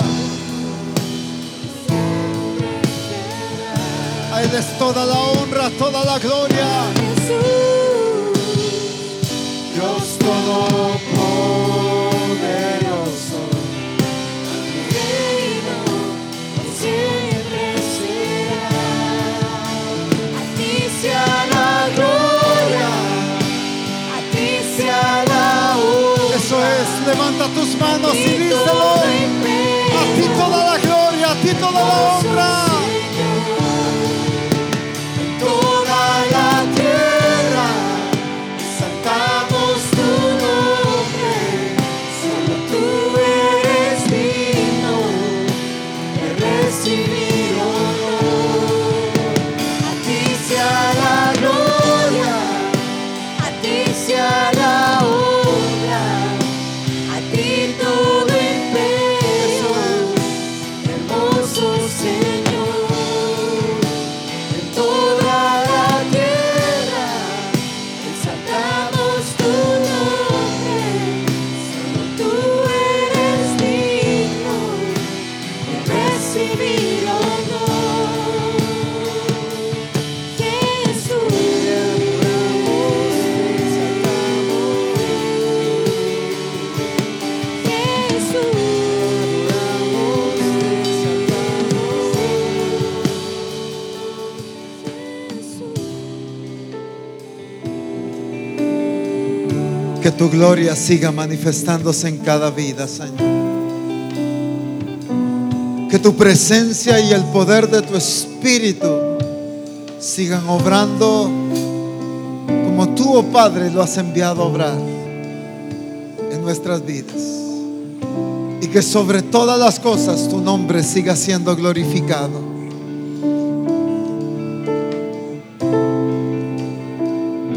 Que tu nombre sea exaltado. Que tu nombre sea glorificado. Porque tu esposa se está preparando. Porque tu esposa la estás preparando, Señor. Que tu nombre sea glorificado. Porque en su transformación, en su estilo de vida y en su expresión de ti, tú la estás preparando. Te bendecimos y te glorificamos. Señor, yo bendigo a cada uno de mis hermanos de Petén, de Puerto Barrios, de Estanzuela, de la sede central, de donde quiera que estemos hoy acá. En el nombre de Jesús, tu nombre siga siendo glorificado en sus vidas.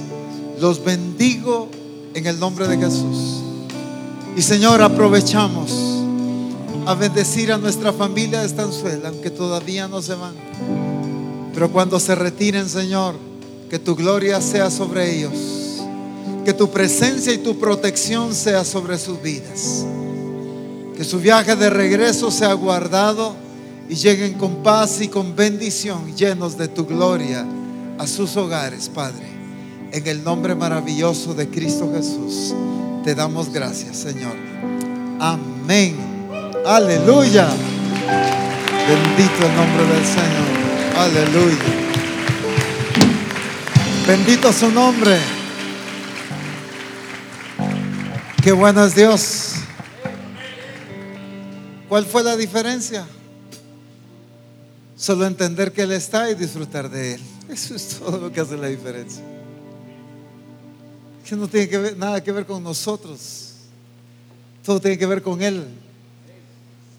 Pero también es importante nuestra actitud y nuestra hambre de cómo vamos y valoramos su presencia. Amén. En el nombre de Jesús los bendigo a cada uno y declaro la gloria de Dios sobre sus vidas, la manifestación del Espíritu Santo, pero también la paz del Señor en la vida de cada uno de ustedes. Amén. Los bendigo en el nombre de Jesús y Dios les bendiga, mis amados hermanos, para la gloria de Cristo Jesús.